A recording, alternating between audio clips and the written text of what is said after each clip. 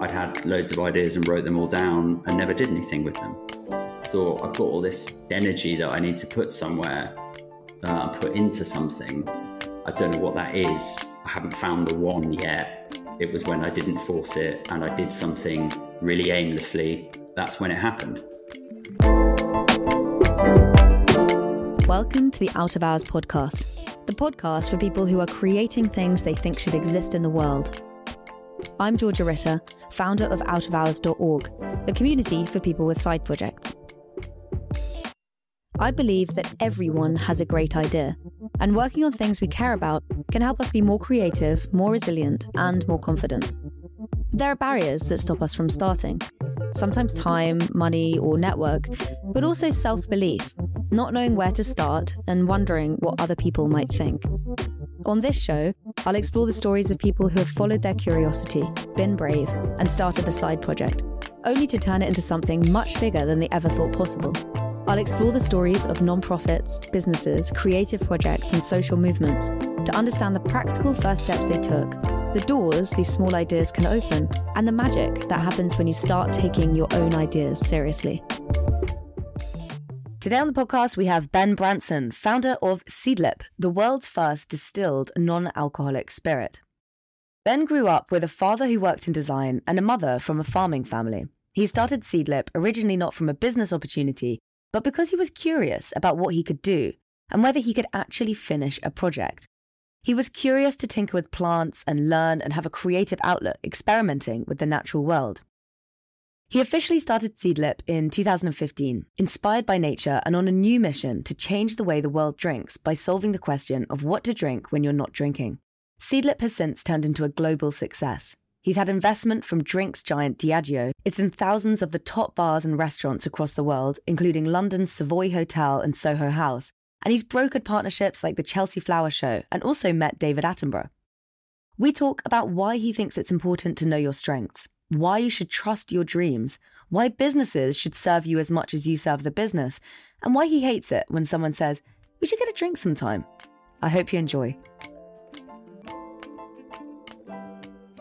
Seedlip I saw in bars and I thought, that's amazing. It's the idea that my mum literally said, God, that's a good idea. I wish I'd come up with that. And I think there's probably people across the country being like, damn, that's an amazing idea. But how I actually came across your story and hearing that it started as a side project. So I used to run events with Out of Hours in person. At one of the events, I met Johnny Shields.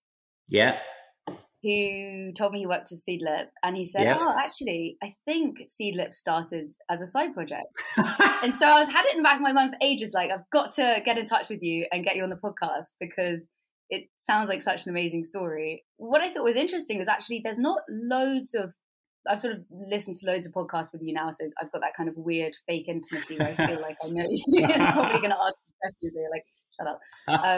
But one thing that didn't really come across on podcasts or interviews that I read was the story of it going from cooking it up and experimenting in the kitchen to starting it as a business. It's something that just gets brushed over and people don't find it that interesting, but I actually think it's the most interesting part of the story. Yeah, it's definitely the hardest bit. After we launched, the first 6 months, I hated nearly every single day.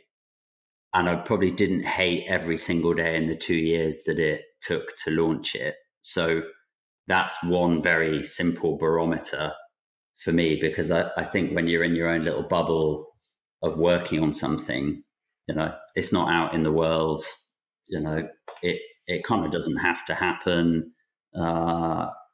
You're just trying to figure it all out. And so it was all quite new and quite exciting.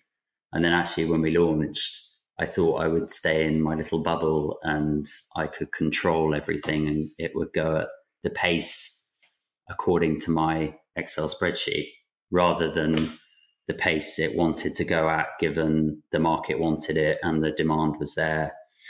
I found that the setting up of the business was it was hard. But it was new and it was interesting and I was learning so much. And then the first 6 months I found, really, really, really, really difficult. And that's against the backdrop of seemingly sort of amazing things, like not every day you get invited to Buckingham Palace, and it's not every day you get an email from the Fat Duck, and it's not, it's not every day that you sell out batches of product in Selfridges really, really quickly. But I fucking hated it. Can I just clarify? Wait, you mean the first 6 months of going full time? I did it. 2013, I was running my own design agency full time, and starting, I guess, the sort of Seedlip piece on the side. At the end of 2013, I made the decision to go full time on Seedlip. So that was at a point where, we hadn't launched, but I got the tattoo, literally put my life savings in, and sold my stake in the design agency. I was just like, right, I'm going to try and get this onto a shelf. But I had, I was going to run out of money, basically. The goal was to get it on a shelf. That was the only goal. And I didn't know what was going to happen after that. But yeah, that was sort of like, look, I've got probably a year where I can fund myself doing this, and then it's got to start selling. It's got to go. It's got to happen. So let's go back to the design agency. Were you the founder there? Yeah, it was me and two other partners. So my dad's been in the design world for, all of his career, so 40 odd years, and has his own design agency. And so I started learning, I guess, about design and brands and packaging and stuff at a pretty early age, and didn't want to stay on the farm and sit on tractors and stay in rural Lincolnshire.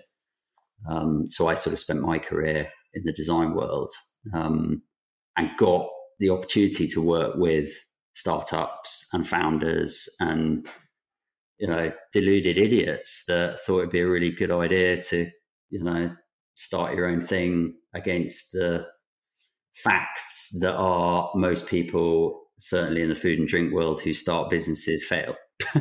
Like the odds are so massively stacked against you. You have to have an irrational and delusional level of belief and optimism in what you're doing to keep going and go against all of the facts and all of the evidence out there that says this is a really bad idea.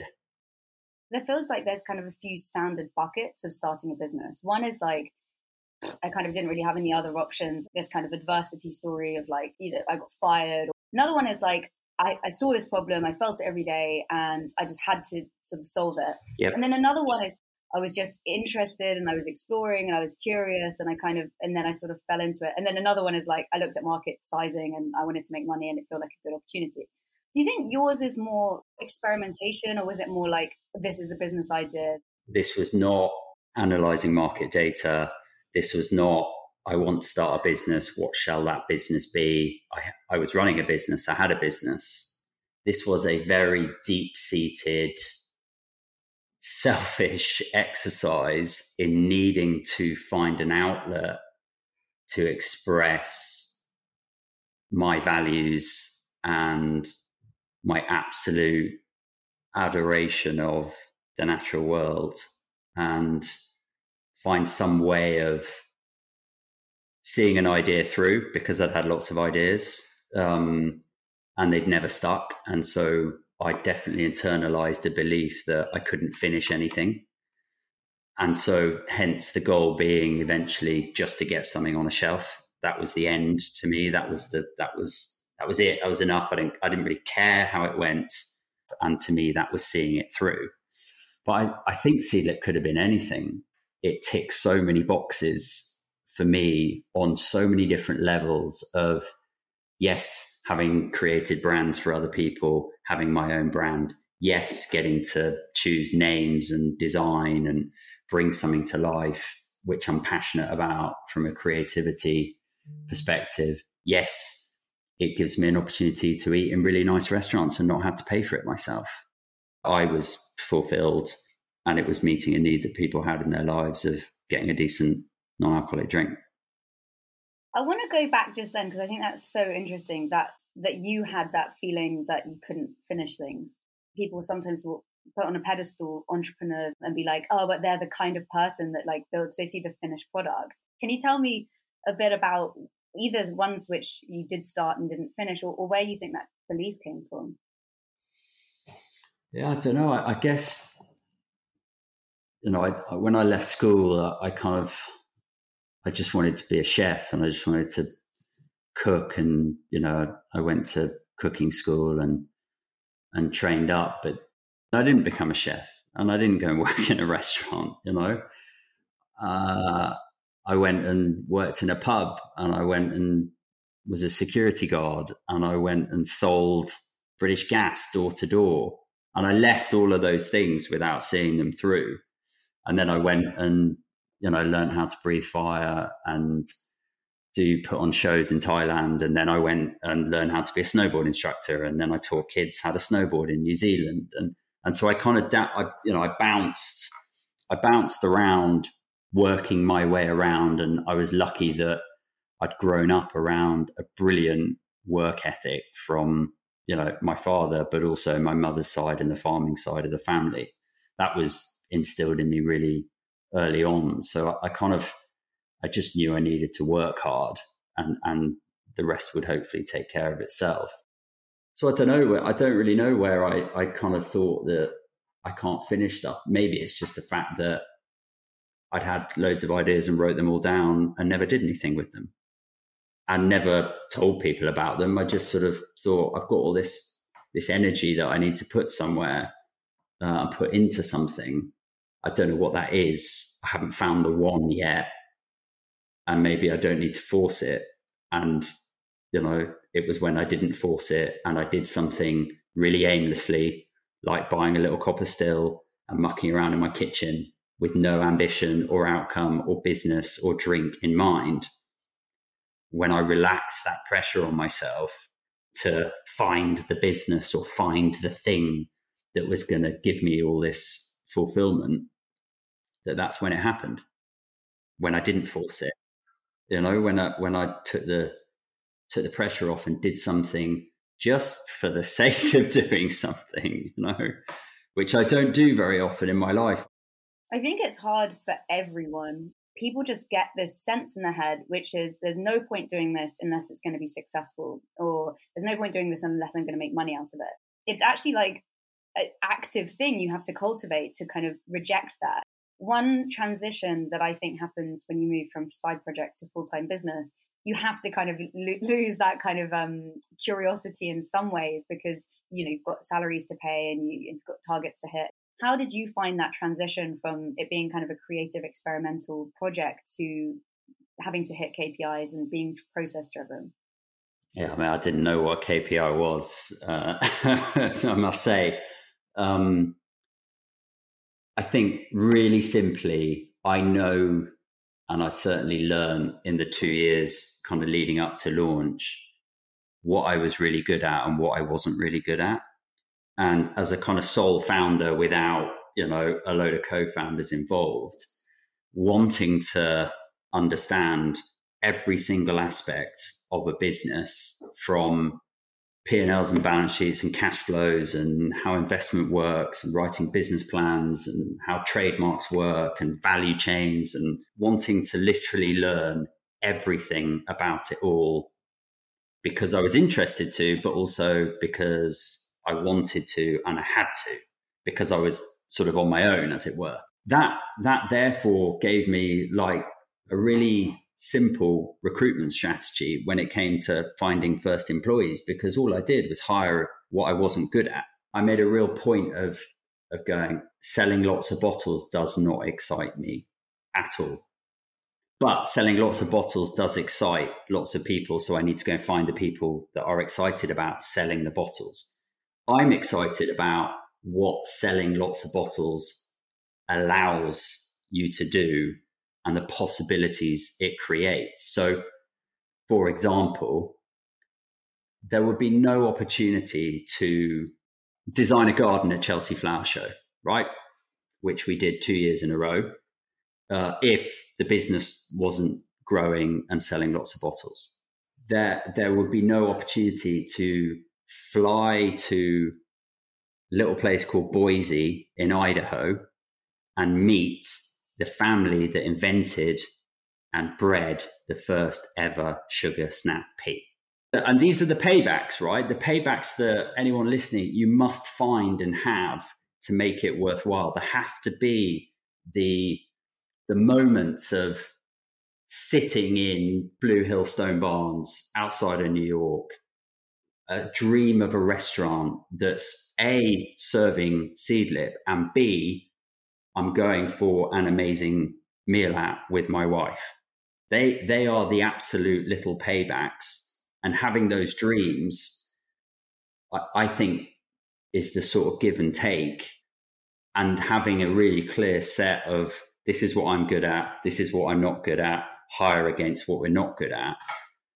Yeah, in one sense, that was kind of as straightforward as I could make it, so that I could stay creative and free. And, you know, I managed kind of two things, basically. I managed raising money to ensure that we could grow the business. And I managed, you know, I guess the brand, and making sure that the pack, liquid included, pack, bottle, the thing that we were going to sell was as best as it could be. And I'm Seedlip's worst critic. So nobody can ever say anything worse than I've thought about Seedlip. You know, you were talking about kind of goals or the vision of the high points and the things that make it all worthwhile.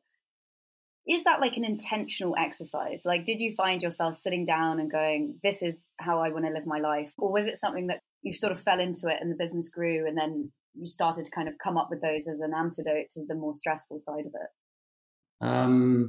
Good question. I definitely am and have the proof that as terribly pithy as it sounds, dreams do come true. So I kind of, you know, and there's such silly little examples, but I don't know. I have dreamt for a long time of meeting Sir David Attenborough, for example. Last year, I got to meet Sir David Attenborough, not and only because of Seedlip. I had a girlfriend, you know, 18, 19 years ago that I was madly in love with. And then we both went off traveling and, you know, life carried on. And because of Seedlip and because of a Seedlip event and because of some weird internal belief I had that maybe one day I'd meet this girl again and see her again, you know, she's now my wife and the mother of my children.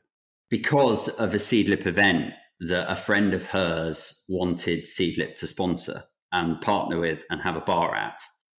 And so it's just, I don't know, it's literally a kind of, you know, Grant Achatz, who, you know, incredible chef, just brilliant mind, was on Chef's Table, you know, for anyone listening, just an absolute wizard.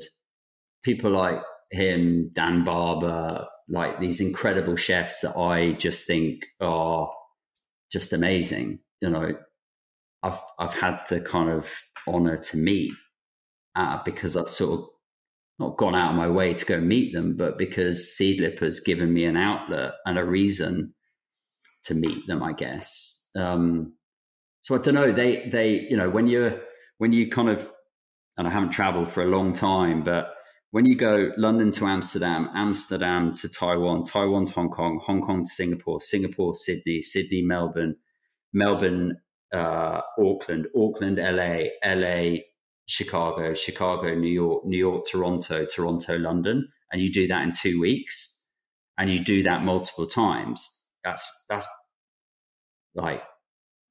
not fun to me. It was needed for the business, but not fun. And so there has to be paybacks. There has to be payoffs. There has to be something back that gave me the kind of keep going. Did you ever have moments at the harder times of building Seedlip where you had to artificially come up with them. I'm just always curious how much time people spend on that, or how natural it is versus how cultivated it is. I obsess over it. I don't write anything down. I don't write it down, and I don't organize it, and I don't plan it. But for example, I live on our farm here. We're in the countryside. We're surrounded by nature. But I have this sort of craving to build a cabin somewhere in some woods.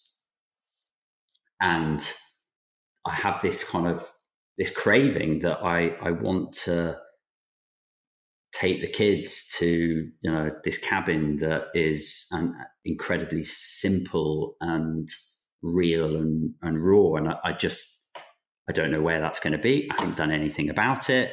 But the longer I live and the more evidence there is, right, that you put things out into the world or you kind of dream things, the more evidence I have that they're going to come true. So I know that there will be that cabin, but also I kind of trust that, I don't know, there's going to be a right time where I'm going to take some action on it. Because obviously it's not going to be handed to me and it's not going to suddenly magically appear. I have to go and find a woodland. I have to go and build a cabin. They're quite action orientated things, but it's just not right this second. So I can keep dancing around the dreams of keeping that alive. How do they come to you? This is what I'm interested in, because I think what a lot of people lack is clear direction. I honestly think that. And I think that's because either there's so many options, they don't know where to start, or there's nothing that seems to be particularly exciting to them. Where do you think the kind of direction comes from? I'm sort of, on the one hand, I think I'm, a deluded optimist and incredibly kind of driven in the sense that anything's possible and you can make it happen. You got to take responsibility, and you can, no one's going to hand you anything. You go make it happen, and it's possible to make happen. On the other hand, I'm driven by an absolute fear of failure rather than the pursuit of kind of achievement and success. So I just think that I've learned how short life is, and that I feel like I have a different perspective on time than I did maybe 5 or 6 years ago. And, nature's going to be fine, right? It's human beings that really, we as a human race should be incredibly worried about what's coming, because there will be lots of animals and species that will be extinct. There'll be lots of new ones, and nature will just continue. Whereas the human race, it doesn't look so good for. So I am also conscious of making the most of now and making the biggest impact I can, because it's pretty short, really, when you think about it. And that helps drive this constant kind of urgency and impatience and dissatisfaction that I have as a kind of undercurrent to kind of make things better or change things or do things differently or grab opportunities when they come. That's the other interpretation of out of hours as well, which is like we are all running out of hours. So do that thing we've kind of been talking about the whole time. Because I think we do overestimate how much time we have left. And I think just getting started on something and realizing that your biggest fear is not that scary at all compared to, as you say, some actual very real fears. I mean, climate change is definitely, at least in my mind, the most pressing. Let's kind of go back in time to the first ever iteration of Seedlip. So it probably wasn't even called Seedlip. It probably didn't taste like Seedlip. What was it like? God, it seems like a long time ago. The picture that comes to my mind is my kitchen table and a load of little glass bottles. And I tried loads of different blends of ingredients, and I tried distilling lots of different things. But the blend I'd kind of got happy with was all about sort of what became Seedlip Spice, which was the first product we launched. Allspice is the kind of key dominant ingredient. And then I had kaffir lime and grapefruit and lemon. And I'd found this family of maize farmers in the Bahamas who grew this shrub called cascarilla, which back in the 17th century was called sweetwood. And it's kind of, it's kind of cola-y and nutty, and it's used in some vermouths. And that felt like, oh, I reckon I could get a chef or a bartender quite excited about that, because that's quite unusual. It was sort of like a rough diamond, I guess, is how I have it in my mind, of like the direction was there, the profile was kind of there. It worked really well with tonic. And that probably wasn't really until spring 2015, and launch was November the 4th, 2015. So yeah, that was a good moment. And that started to give me the confidence to kind of go, right, I need to go and see what someone like Selfridges thinks of this. Scrap the consumer research. I already have enough people telling me that this is a ridiculous idea. I know what people are going to say. It's a ridiculous idea. Don't do it. But what does the buyer at Selfridges think? And what does, a really top bartender like Ryan Chetty, what does he think about this? Because if they think there's something in it, then I'm willing to kind of go for it, I guess. But if they think it's shit, then I probably won't bother. Did you get in touch with Selfridges? I did. I got a friend of mine had launched their rum in Selfridges and introduced me to the buyer, a lady called Dawn Davies, who's not there anymore. And she emailed back. I should frame this email, and I love Dawn, and I have so much to thank her for. But she emailed back going, "You can have 15 minutes, and I don't like anything without alcohol in." Really? And you're like.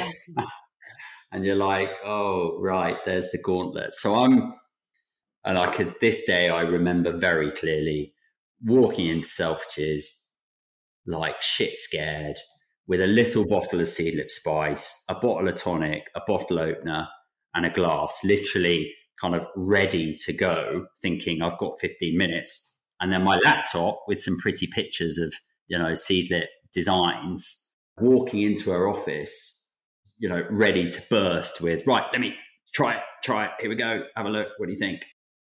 And I spent an hour with her, and she loved it. And she kept calling people in, come and taste this. And she said, I want it in Selfridges. And also I'm leaving in a few weeks to go and be the buyer for this great distributor in London that supplies lots of top hotels and restaurants and bars. And she said, I want it there too. So I left, I walked across, and there's a little Italian coffee shop just on the other side of Oxford Street. I sat down in there, and then my inbox went ping, ping, ping, ping, ping 5 times. And she'd introduced me to 5 of the best bartenders in London. And I was just like, what the fuck? I've just got a first retailer. I've got a route to market coming up.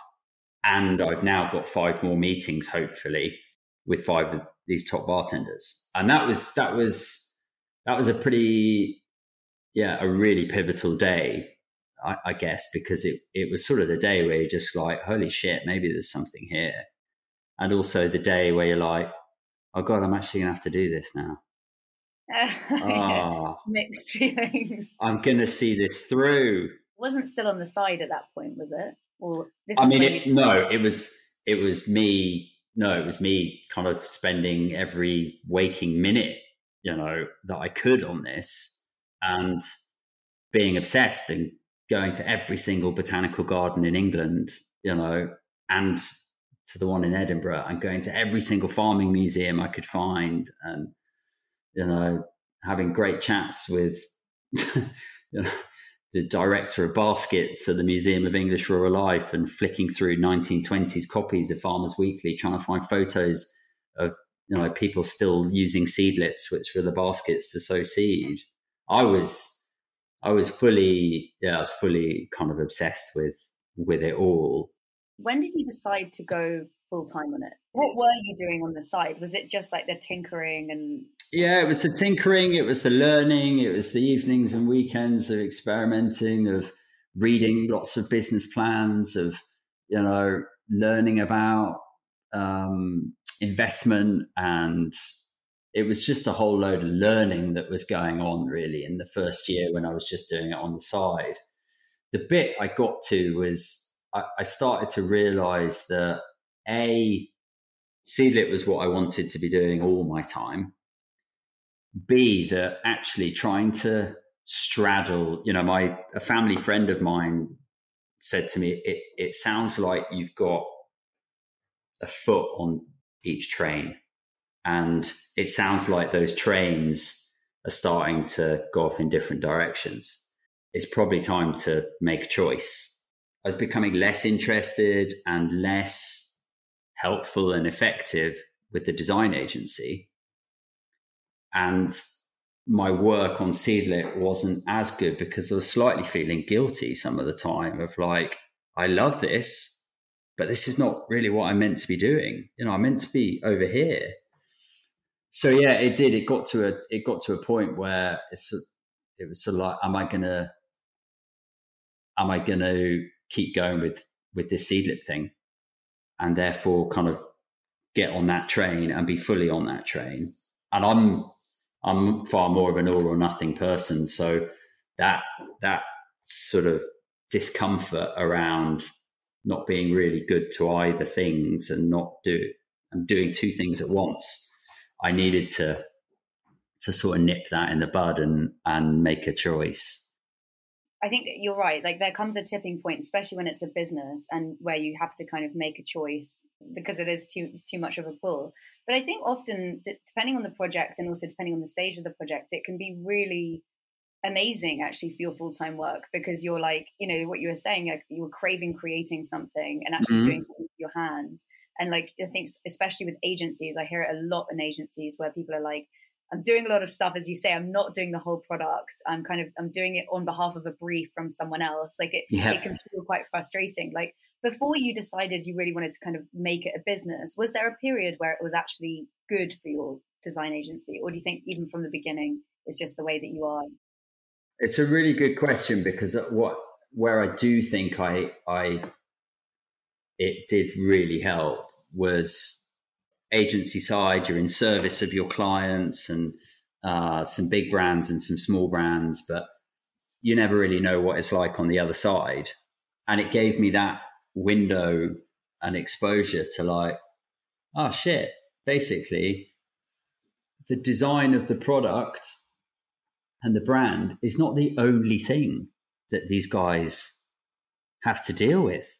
Yes. And in a design, and I've definitely been guilty of this, design agency side, it's like, that's all there is to this, guys. I think it exposed me to like the 1,000,001 priorities that there are, when I'm kind of going, yeah, but don't take that, special foil stamp off the label, guys. That's really, really important. And they're just, clients are kind of going, you've got no fucking idea. This is the least important thing in my world right now, Ben. It did allow me some empathy, I guess, to just sort of go, right, I'm getting a sense of what it's like being in your shoes. And I still went ahead and did it. But, it was helpful. I want to kind of go back again to when you were speaking to Selfridges and you were having these like buyers meetings.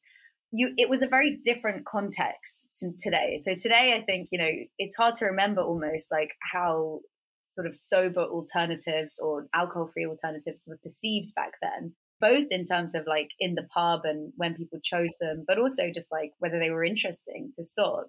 What was the kind of mood back then? Let's start with what's going on now, and then I'll give you what was going on back then. There are now over 230 brands of non-alcoholic spirit in the world. 5.5 years ago, there were 0. And there's lots of big numbers being flown around about $1 trillion category in the future. And, lots of big kind of stats and a lot of energy, a lot of growth. There are now bars, shops dedicated to, non-alc. There are festivals, conferences, podcasts, influencers. books, menus, shelves, magazine articles, and this is happening all over the world. And that is pretty fucking great. But it's still early days. In the drinks industry, they talk about a 10-year overnight success. That means it takes 10 years for a brand to feel like it's, just suddenly popped out of nowhere and exploded. 5-6 years ago, there were no books, there were no influencers, there were no podcasts, there were no articles, there were no Google searches, there were no fixtures, menus. There was a really bad reputation for cardboard-like tasting non-out beer. And there was maybe a Beck's Blue or a Caliber or an O'Doul's in the US. And that was about it, which meant that I was either thought of as an absolute genius by some people in the trade or an absolute fucking lunatic by a lot of other people. And, a bottle of Seedlip made people angry. And that's pretty incredible from a psychological perspective, that an inanimate object that you do not have to touch, buy, consume, or interact with can really make you angry. It speaks to people's own attitudes and behaviors around alcohol. There's something very culturally deep about our relationship with drinking and socializing. It's part of the kind of cultural rhetoric, certainly around the 80s and 90s, of the glamorization of excess. It was cool for celebrities to fall out of nightclubs, and the sort of male, we're the lads and we drink beer, and that's a manly, macho badge of honor thing to do. It's sort of deep within our psyche that drinking alcohol, it's a bit like, I don't know, drinking coffee. Is it more because of like a bonding, like a social bonding thing, and they feel like, oh, I'm going to be drunk and vulnerable and you're going to be sober? I think socializing historically has been really simple and really centered around alcohol. So, and this is a silly, pithy example again, but, when you can go axe throwing in London, right, on a night out, or you can go to a posh cinema, or you can go to a masterclass in something, or a workshop in something, or you can socialize around ping pong, mini golf, whatever. These are all experiences where the focus is not the drinking. The importance and role of alcohol and drinks, to be honest, whether they're alcoholic or non-alcoholic, is changing. And when it's probably 10 years away, but when choosing something non-alcoholic becomes normal and not questioned, etc., that'll be an amazing thing, because it really shouldn't matter about the alcohol content in your drink. It is totally irrelevant. Do you drink? Yeah, but not very much. It doesn't bother me, whatever social setting I'm in, personally, what I'm drinking. So you have these herbs. You spend ages trying to find the most interesting, unique herbs that you can find across the UK. And then you have these copper pots. What's next? Let's take allspice as a good example. I flew out to Jamaica. I go and meet the farmer, Mr. Sherlock, how allspice trees are grown, and they are trees, and they're picked when they're just turning from green to purple, and then they're dried in the sun on big concrete slabs for about 4 days. Then they're sent off to the packing and the processing factory, and they are in the sacks, in the Hessian sacks, and then they are sent over to the distillery, and we kind of put the allspice berries into a vessel with a mixture of water and alcohol for a specific amount of time, and that just starts to like extract some of the flavors before we then put all of that into a still. And then we use distillation to do two things. We can remove the small amount of alcohol because the boiling points of alcohol and water are different. So our first distillation removes some of the alcohol and the flavors that we don't want. And then the second distillation captures and concentrates all of that amazing allspice aromatic kind of flavor. And we do that for each individual ingredient. And then we blend them and then we bottle them. So yeah, we need more allspice, we need more raw materials than you typically find if you were just making an alcoholic product. And it takes a bit longer, and we're treating every single ingredient individually, because the way that allspice behaves is very different to the way lemon peel or hay or lemongrass, they're all very different, and how you get their real character therefore has to be different. Because I remember asking Johnny, I was like, why is it the same price as gin and rum? I was like, God, it seems like such a ripoff. And he was like, well, actually, it takes longer than like traditional spirits to make. And it's so funny because I think our perception of pricing is just so based on like pre-existing categories. So I was kind of like, oh, that's convenient that it's the same price as gin or whatever. But actually, it takes the same time and it uses the same ingredients. Yeah. And you can buy a bottle of vodka for $9.99. You can buy a bottle of vodka for £9,099, same across lots of different categories. And it is about the time. And as I've heard, which has been amazing, lots of master distillers from alcohol companies say it is much harder to make something non-alcoholic than alcoholic. And that is like, thank you. It's generally harder. Alcohol does two really amazing things. It's an amazing preservative. Nothing will grow. Nothing will go off. It's why people's, cupboards are kind of full of bottles, that might have been there for years and they're fine. It's also an incredible flavor carrier. It's brilliant at carrying flavor, and it's brilliant at being a solvent, extracting flavor. And so when you strip those things out and take those things away, from a technical perspective, it makes it really, really difficult to make a really, really good scalable product. Do you think the level of depth and detail and kind of research and obsession that you went into, do you think that was a big differentiator in Seedlip versus others? I know that the majority of people do not give a shit that for example, the three animals that we have, they were all given their Latin name, their binomial name, in the same year by the same person. And the same person only named 4,000 animals in the world, right, with their Latin names, Carolus Linnaeus. And most people are never going to know that and don't care. Most people will not know that my ancestors' initials are hidden in the acorn on Seedlip Spice. Like, they do not, who cares? But for me, given that this is, to take it back full circle to where we started, there is a selfish aspect that must be present in having your own business.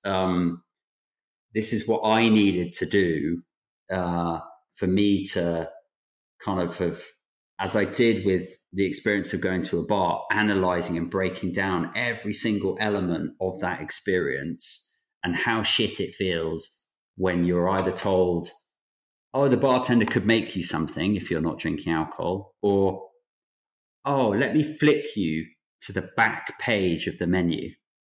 You're that important, guest, that I'm just going to turn you to the back page where the kids' drinks and the soft drinks, and or you're laughed at, whatever. Or something's taken out of the fridge and given to you. But if you were drinking something that was alcoholic, something would be taken off the back bar. So it's just obsessing over all those. I'm of the belief that things need to be really, really simple, right, for the public. And the only way I know how to make something simple is to scrape the absolute barrel on it and leave it no stone unturned and go really, really deep, really, really thorough to then make it really, really simple. We used to give all new employees MC Saatchi's Brutal Simplicity of Thought book, which is a fantastic book, all about the power of doing the extra work to make something simple. Because people don't care about drinks. They do not care about drinks. They do not walk around thinking about them. They have got so many other things in their lives that are way more important. They just want to have a good time, and they want choice. They want options, but they're not walking around thinking about drinks all day. So it does need, that work needs to be done by the brand and the company, not expecting the consumer to do that. But I think, as you say, like, even though they don't care, people can sense it. I think people can sense when something's craft or kind of has that depth. And I think sometimes people make that mistake, which is in the branding world, where they go, oh, well, consumers don't really care, so we'll just keep it super simple and we don't need to do a bunch of research. And, but actually, like, consumers don't care, but they like that someone else cares. And buyers care, and bartenders care, and journalists care, and you got to have some substance behind what you're talking about for people to believe in what you're doing. Anyone can make anything look nice cheaply now. You can go on the internet, you can pay a designer, you can have a logo, and you can make something look nice. That is not the sort of 21st century challenge of brands and brand creation. Anyone can make it look nice. I think it's worth talking about Diageo, because that's pretty major. So you took investment from them originally. How soon into the business? Yeah, so 2016, through their kind of drinks accelerator investment arm called Distill Ventures. Yeah, so Diageo took a minority stake. It was amazing, and was amazing to announce to the world that one of the world's biggest premium spirits companies has invested in something that's non-alcoholic. That was, a real marker in the sand, I feel. And then they were brilliant. They funded us and let us get on with it. As long as it kept going well, they just needed to keep giving some money, keep funding the business, and we keep doing it. And then in summer of 2019, Diageo and myself flipped roles. So I became the minority shareholder. They became the majority shareholder. I mean, we've been working together for a good few years now, but yeah, I'm still a shareholder, still involved, still going to be traveling and working on new products. I'm still a shareholder and still very much involved in the business, which I'm really enjoying without having, to be perfectly candid, the weight of the world on my shoulders. Diageo, FTSE 10 company, they're an amazing kind of outfit with distribution in 180 countries. And, when you own brands like Guinness and Johnny Walker, having that in your corner when you're trying to scale something in the drink space, in the alcohol space, I couldn't think of a better partner. And I'm really not just saying that. That's who you want in your corner. When you were building Seedlip, were there any moments where you thought, fuck, I should have moved more quickly on that? Or, damn, that was too hasty? Do you think generally you make decisions too fast or too slow? There are sort of two kinds of decisions, I think. One is, and they're all about risk and what's the worst that can happen. And so some decisions I can make really, really quickly. When should we go to the US, for example? That was not a quick decision. When and how should we go to the US? That was not a quick decision. Should we have a garden at Chelsea Flower Show? That was a quick decision. Let's have a garden at Chelsea Flower Show. Penguin wrote me an email saying, we'd really love to discuss doing a book with you.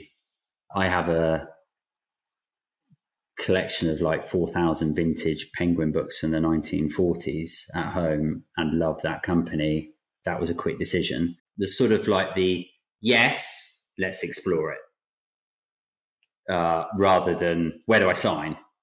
I'm impatient and I'm impulsive, but yeah, I think when it's something that would have a big negative or positive impact for the business, I would never make a decision, for example, post lunchtime. I'd never make a decision on a Friday. So all key decision-making meetings I would want to have in the morning, because that's when my brain is working best. Do you have any other quirks of things that you've found through kind of studied self-awareness? Oh, God. We banned email really, really early on internally. It was only ever for external. I did a lot of stuff on looking into how emails should be written, coaching my team on 5-sentence emails. What do you think a good email looks like? I think a good email drives at getting to a decision or an action. I have pet hates like, don't say to me, we should go for a drink sometime. I fucking hate that. Because what I do is I make people then feel uncomfortable by going, I get my phone out and go, when? Yeah. And they lose their cool, because we have that throwaway like, hey, we should do lunch sometime. Yeah, when? Okay, when can you do? Try to drive everybody towards sort of action and decision, and using question marks and punctuation to drive at getting a response, right? If you're emailing a buyer and 100 other people are emailing a buyer, how do you make sure that you're the email that is easy to respond to quickly? So the goal was to be the email that's read and responded to immediately, because it's made easy to do that. And on first glance, it looks manageable to read a few sentences and be able to respond. I don't know. That was just one of the little areas that I got probably irrationally obsessed about. It's a similar thing to what you were talking about being aware of time and just wanting to spend your time well on this planet. Speaking of time, I'll ask you one last question. So there's this great quote that I'm obsessed with from this mindfulness coach called Darren Larson. And he says, noticing you're alive is a taste that adults have to reacquire. And what he really means is like, it's so easy for us to go on autopilot and sort of just not feel alive and just sort of get by. What do you do to make you feel alive? I feel really fortunate that, I love nature. I try and experience, obviously, as much around nature in different environments as possible. But when you get to see it through the eyes of the kids, and I don't know, we've got conkers all over the place at home, seeing conkers through the eyes of a 2-year-old is like seeing it all over again. And that magic, like going and doing some carpentry or carving a spoon with our 9-year-old, making a bow and arrow I did as a kid, getting to kind of do those things again, looking at bees under microscopes and just that kind of stuff. I feel like where you don't really notice time, and it's just about the experience of them seeing something and understanding something, and you not racing and being taught patience and all the rest of it that kids are so great at doing.